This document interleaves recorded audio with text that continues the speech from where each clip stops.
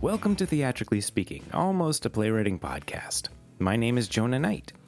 Theatrically Speaking is a part of the Actual Story Podcasting Network. Learn more about this show and others over at actualstorypodcasting.com. If you have a playwriting question, if you would like to suggest a topic, or if you have a play that you would like feedback on, visit actualstorypodcasting.com to send us a message. This week we are talking about science fiction, fantasy, and horror on stage. I'm joined by playwrights Edward Einhorn and Michael Cooper. Both have had plays produced with these elements, giving them insight into writing and production. Links are in the show notes. My name is Michael Cooper, also known as Michael Thomas Cooper. I'm a playwright and novelist out of Portland, Oregon. 2008, I had a short play accepted at the Humana Festival, produced by Actors Theater of Louisville. After that, Samuel French ended up publishing a collection of short plays of mine. I've also served on the board of directors of Willamette Writers as well as Portland Area Theater Alliance and currently live in France. Hi, my name is Edward Einhorn. I'm a playwright, director, also an opera librettist. I write a lot of science fiction work in all those forms. My latest is called Alma Bea. It is going up starting August 13th here in New York. Also, I've done a lot of adaptations like Do Androids Dream of Electric Sheep and The Lathe of Heaven and Jack London's The Iron Heel, which was also an audio drama podcast. And in my fiction work, it tends to be in children's fantasy, things like Paradox and Oz. And even in opera, I did a opera called The Boy Who Wanted to Be a Robot, which is in the science fiction world. I have been running my theater company in New York, Untitled Theater Company number 61, for 25 years. Thank you both for coming on today and talking about science fiction, fantasy, and horror in theater. Thank you very much. Welcome. Thank you. Thank you.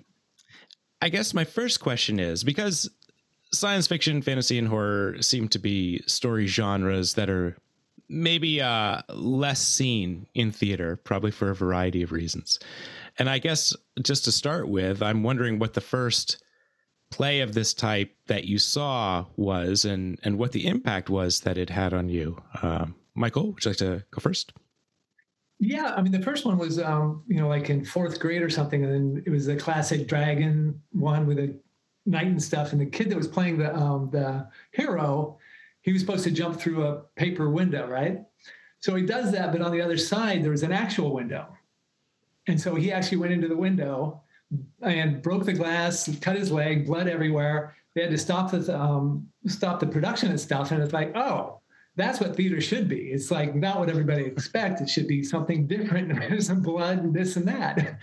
And so I guess anytime I write, or I think anybody that should write, is if you know where the play is going, probably there's a few in the audience that know where it's going to. And if you can surprise yourself, you're going to surprise the audience.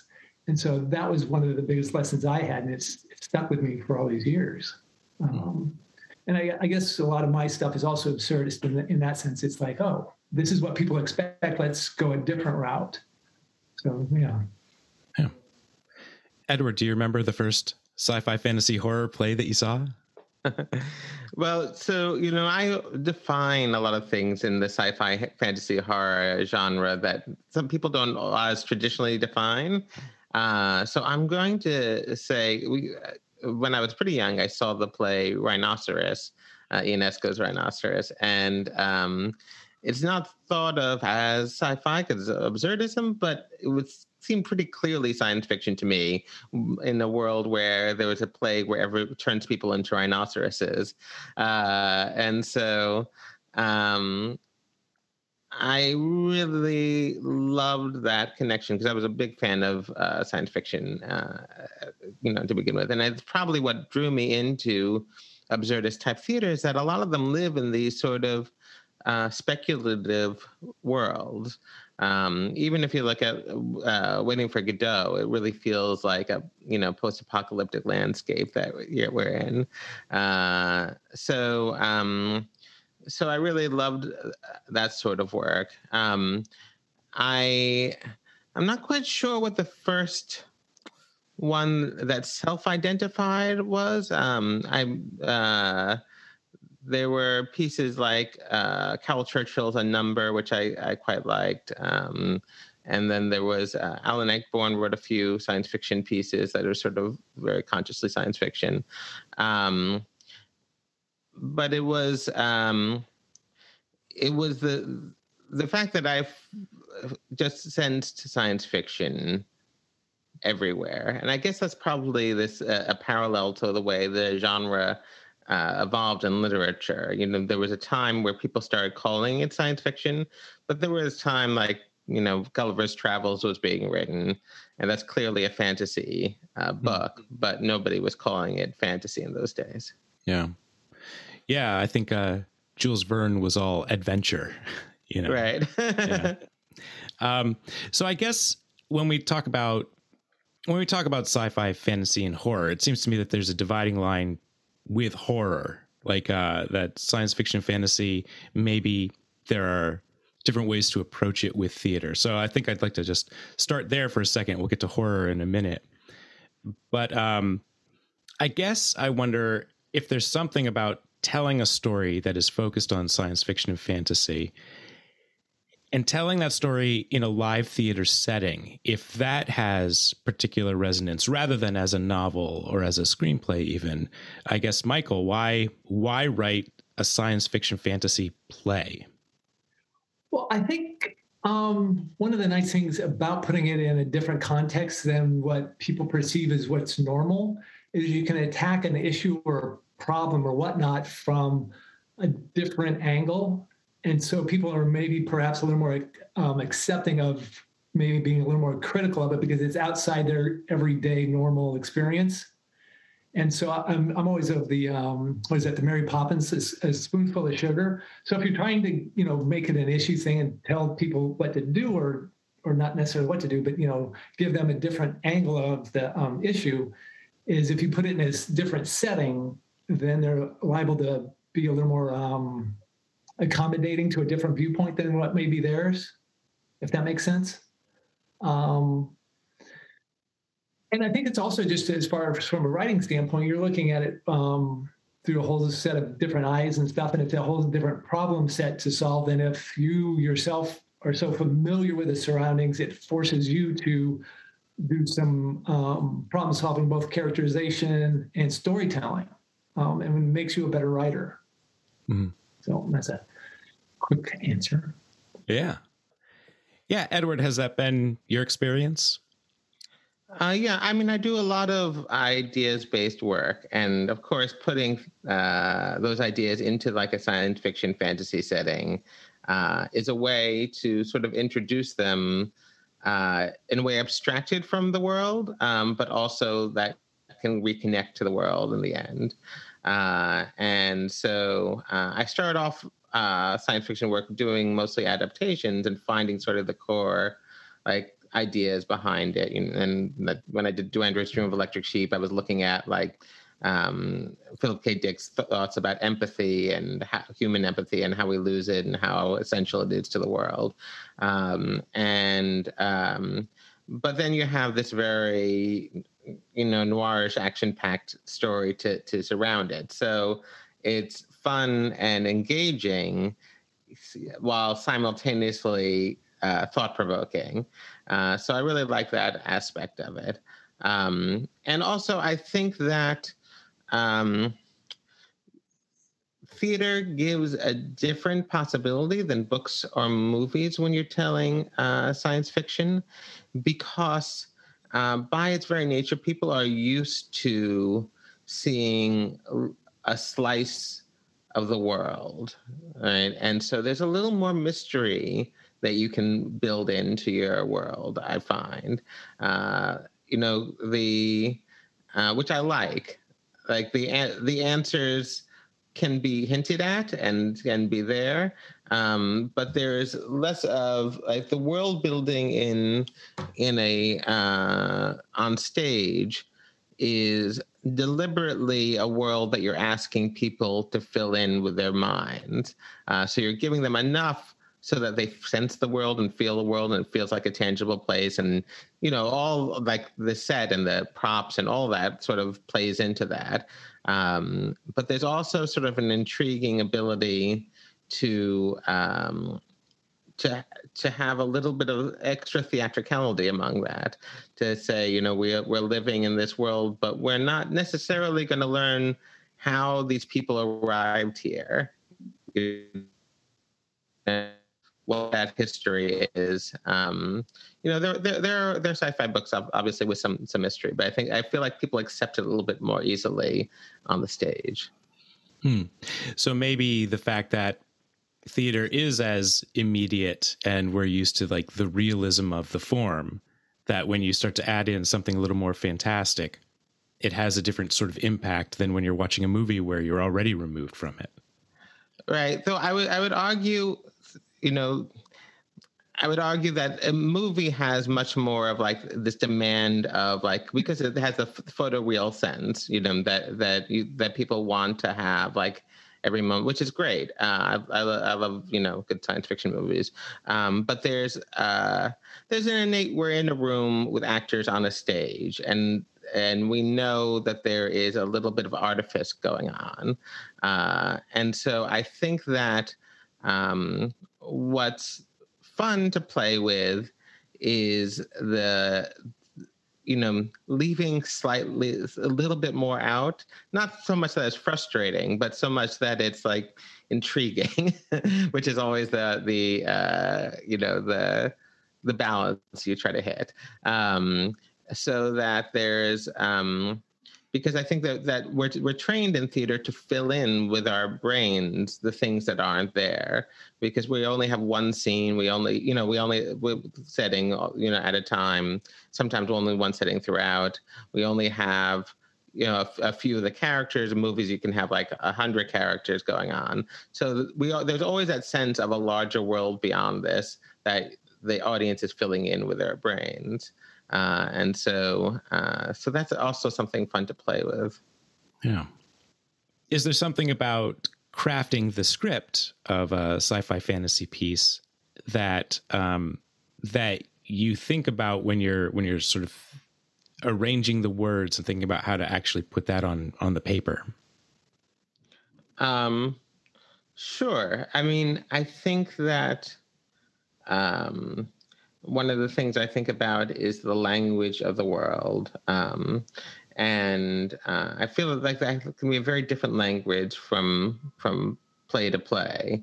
And this was also something that I noticed coming from the world of adaptation. So when I was adapting a Vonnegut script or Ursula K. Le Guin script or Philip K. Dick script or book, into a script, they all have their language, and I wanted to have that essential element. But I think a lot of times science fiction is about language to an extent, which is why that some of my favorite science fiction pieces create their own words, create their own alien or future language that they mix into the world that they've created. Because it gives a flavor of what that world is. So I feel like language is a very important element of world building in science fiction. Since theater is so language-based, I particularly focus on that. Yeah, I guess same question. When you're thinking about taking science fiction and fantasy ideas, is there something specific about those genres that affects the way that you write, maybe the way that you describe things or the way that you approach putting it into a script? Well, I think once again, it's more about the story and the characters and why you're going to put those characters in that story on an alien planet as opposed to the past or the present or in a futuristic world. And certain stories, I think, are best told outside of the present and in the future. You can do some, and it's also, once again, is what are you going to be doing an absurdist or, a horror, sci-fi horror? There's so many different ways of telling a story and what you want to explore. And sometimes it's best served outside of the norm, if that sort of making sense. And I just sort of gravitate to sci-fi and fantasy because normal life's kind of boring. And I think I learned a little more about living in the present day by being outside of the present day sometimes, if that's sort of a self-serving aspect. But yeah, short answer. Yeah. So I guess once you have this now, you've found a story that you like. You've told it well on the page. You found a new spin. You found a new voice for it. Now, once you have it, there might be a preconception or a misconception that science fiction fantasy subject matter can be a hard sell to producers in theater.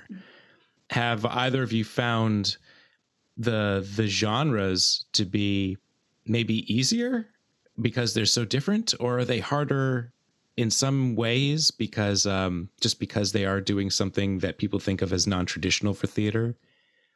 Edward, having written a number of these pieces, have you found that the production end of it has been more challenging? I remember when I was first doing, which was about over 10 years ago now, science fiction work. There was definitely an attitude of science fiction being sort of, the lesser genre, or, not really so theatrical, etc.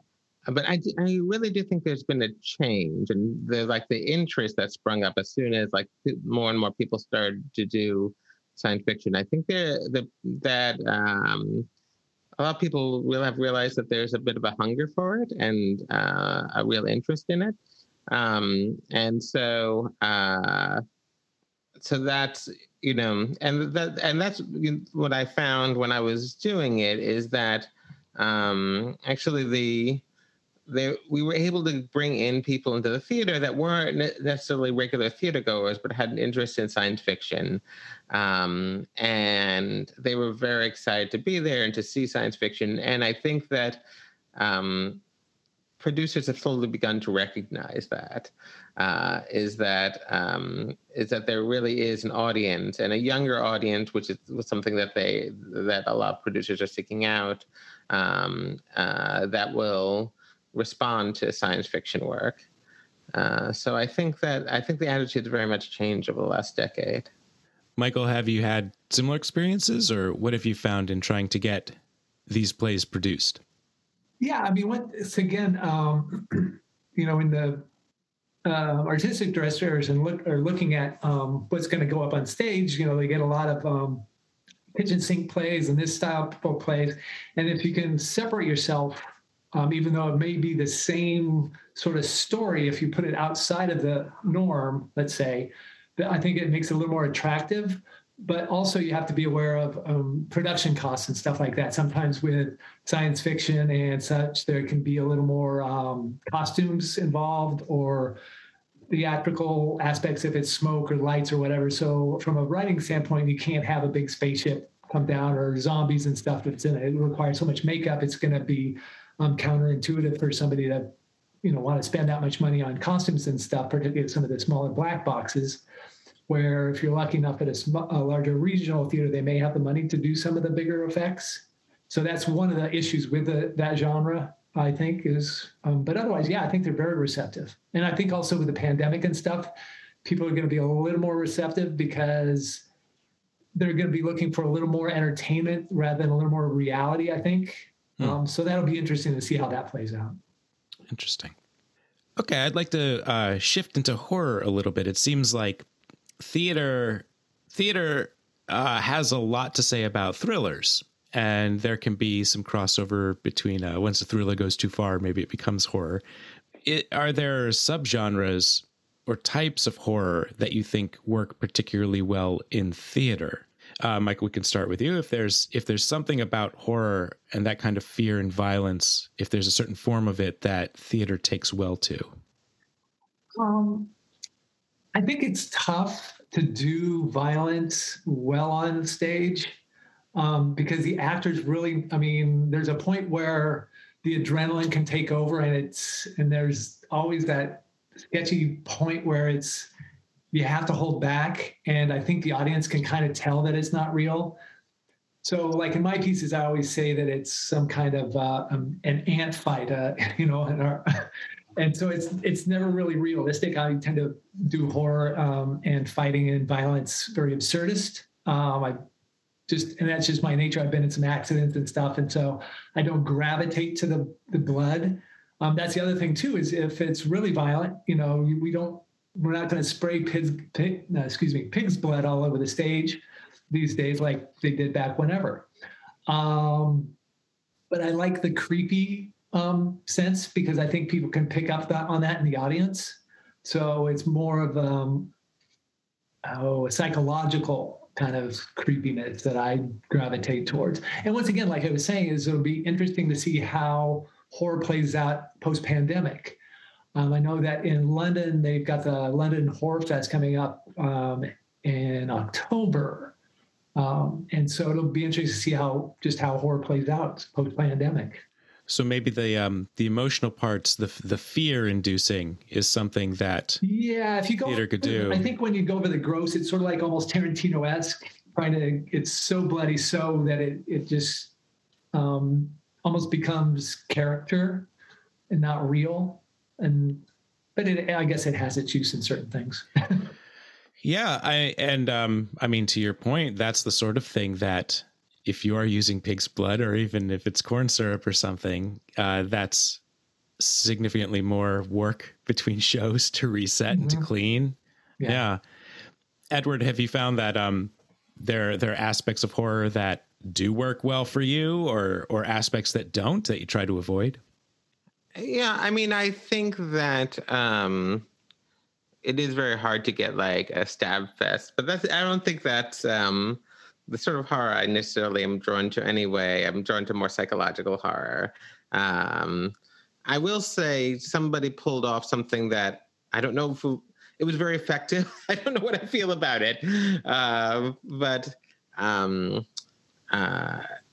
they were fully able to get disgust going because they had a bucket full of actual maggots on stage. And this setup where like there was a backdrop to the show that was being live projected onto the back of the stage. And basically like, things were being put on it variously, and it became like the backdrop. And at one point they were like at a meal and there was like food there. And then like this handful of maggots dropped onto the thing, and they were projected gigantically onto the backdrop live. And I was like, that is a new ability to create a feeling of disgust in the theater that I have never experienced before. Yeah. Did it work for you? Like, it seems like something like that maybe can break immersion, or can make you like worried about your shoes when you're not really worried about your shoes when you go to the theater. Well, I did notice that from the beginning, the projection area was like enclosed in like plexiglass. I was wondering what was going on with that. And so it was pretty separated. I didn't think it was going to hit me or anything. But there was like, I don't know, a sort of horrified fascination that it sort of took over the thing. And part of what happened was that they cleaned off the maggots, but one or two remained. And so like even through like later in the show, you would see like one crawl across the... I wasn't sure if they decided that was fine or that was just what they could manage. So I had very mixed feelings about the whole thing. There's like, because you are in live theater and there's a reality about what's going on, and there are actual maggots not far from you. So there's like it was effective, and yet I wasn't sure what I thought. Yeah, it's that fine line, because like you're still thinking about it, you still talk about it, but was it actually the effect that they wanted you to have? I don't know. It's a good question, I think. So I wonder about with something like horror and trying to inspire fear, when you write this down, because I think about the craft of this sort of thing, do you make the script look a specific way in order to have fear? Like, I wonder if there are writing techniques or even just like formatting techniques that help to convey this sort of atmosphere, this fear to a potential producer or just a reader. Edward, have you experimented with that at all? Like strange formatting because of the subject matter? I haven't, and I would like to more. I've thought about formatting scripts more. I tend to be a relatively conservative formatter because I've gotten too much feedback that, theaters some certain theaters like very standard formatting, But I also am sort of convinced, and perhaps have not had the courage of my convictions to try this, that there'll be a subgroup of people who will get really intrigued with an interestingly formatted play.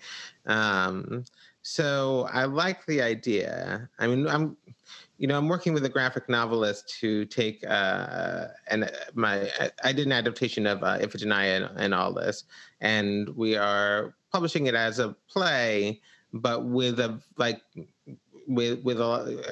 lot of his illustrations and like graphically enhanced, and it's a very particular thing. And I love being able to do that. I love making the script itself an object that's an intriguing object. I just haven't tried it with most of my scripts as much. Mm-hmm. Michael, have you experimented with your formatting to enhance some of these subject matters?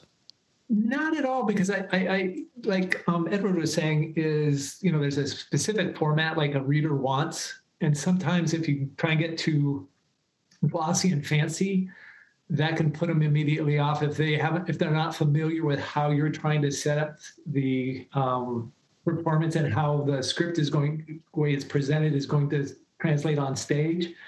Then it may put them off so much that they'll just put the script down and not even try and wade through it. 12-point font, Times New Roman, blah, blah, blah. I think changing the printing stuff works really well in hard copies for, novels and graphic novels and things like that. I think it's a little touchy when you're trying to present something initially to an initial reader. You want it black, you don't want purple coloring and things like that. It's just straightforward. This is what the character says, this is what the character does, and leave it at that. And then you can worry if it gets accepted. If they want to see more, you can explain what you're thinking of doing and why that script needs to be presented this way to the actors and stuff. But otherwise, it's pretty straightforward. So, yeah.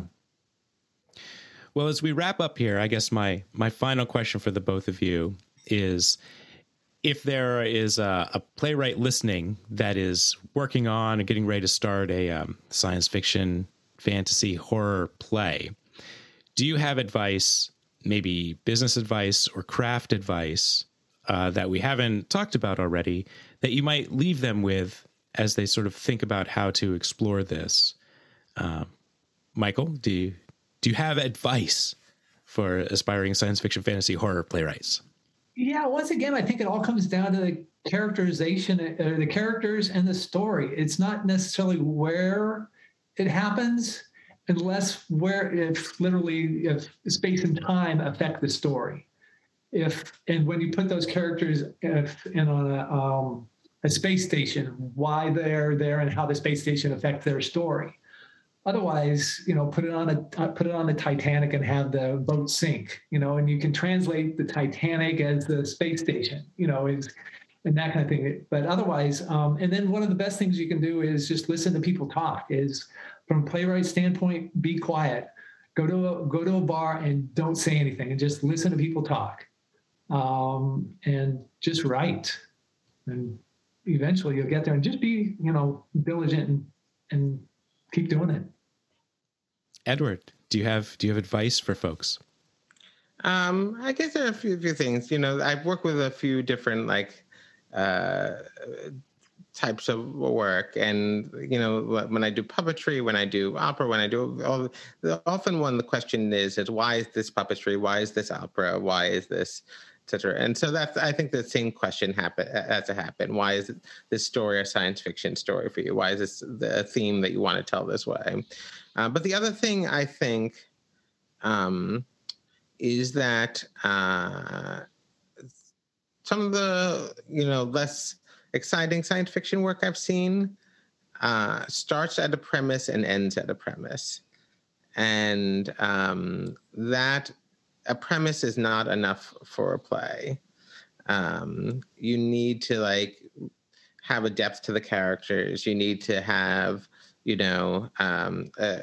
complexity to the story. I mean, it depends on how long it is, obviously, but if you're writing a full-length play, then you need a full length worth of material. And I think that there can be a certain thing, and I think this can happen in science fiction outside of theater as well, where somebody comes up with an idea, which is a really cool idea or interesting idea.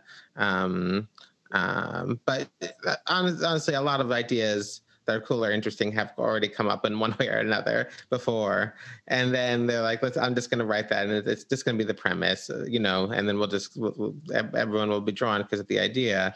But it's not enough. You have actors on stage who have to portray something. So I think that, make sure that you are rigorous with yourself in terms of what you're doing. Thank you both. So if folks want to know more about you, want to reach out, want to follow you on social media or see your works, where can they find you? Edward, where are you online? Well, my theater company is untitledtheater.com, and my own website is edwardeinhorn.com. And you'll see all the information about me, the show that's coming up in August, which is also on demand and streaming and all those things. And then, you can just follow it to the various links. Michael, where can people find you? Pretty much just my website, mthomascooper.com. Otherwise, I'm kind of in the shadows and don't do a lot of Twittering and whatnot. So, website. Fantastic. Thank you both very much for coming on. I really appreciate your time. Thank you. Our theme song is Candy, licensed from the band Ketsa, ketsamusic.com. Additional information can be found in our show notes and over at actualstorypodcasting.com. Thank you again, and we'll see you next week.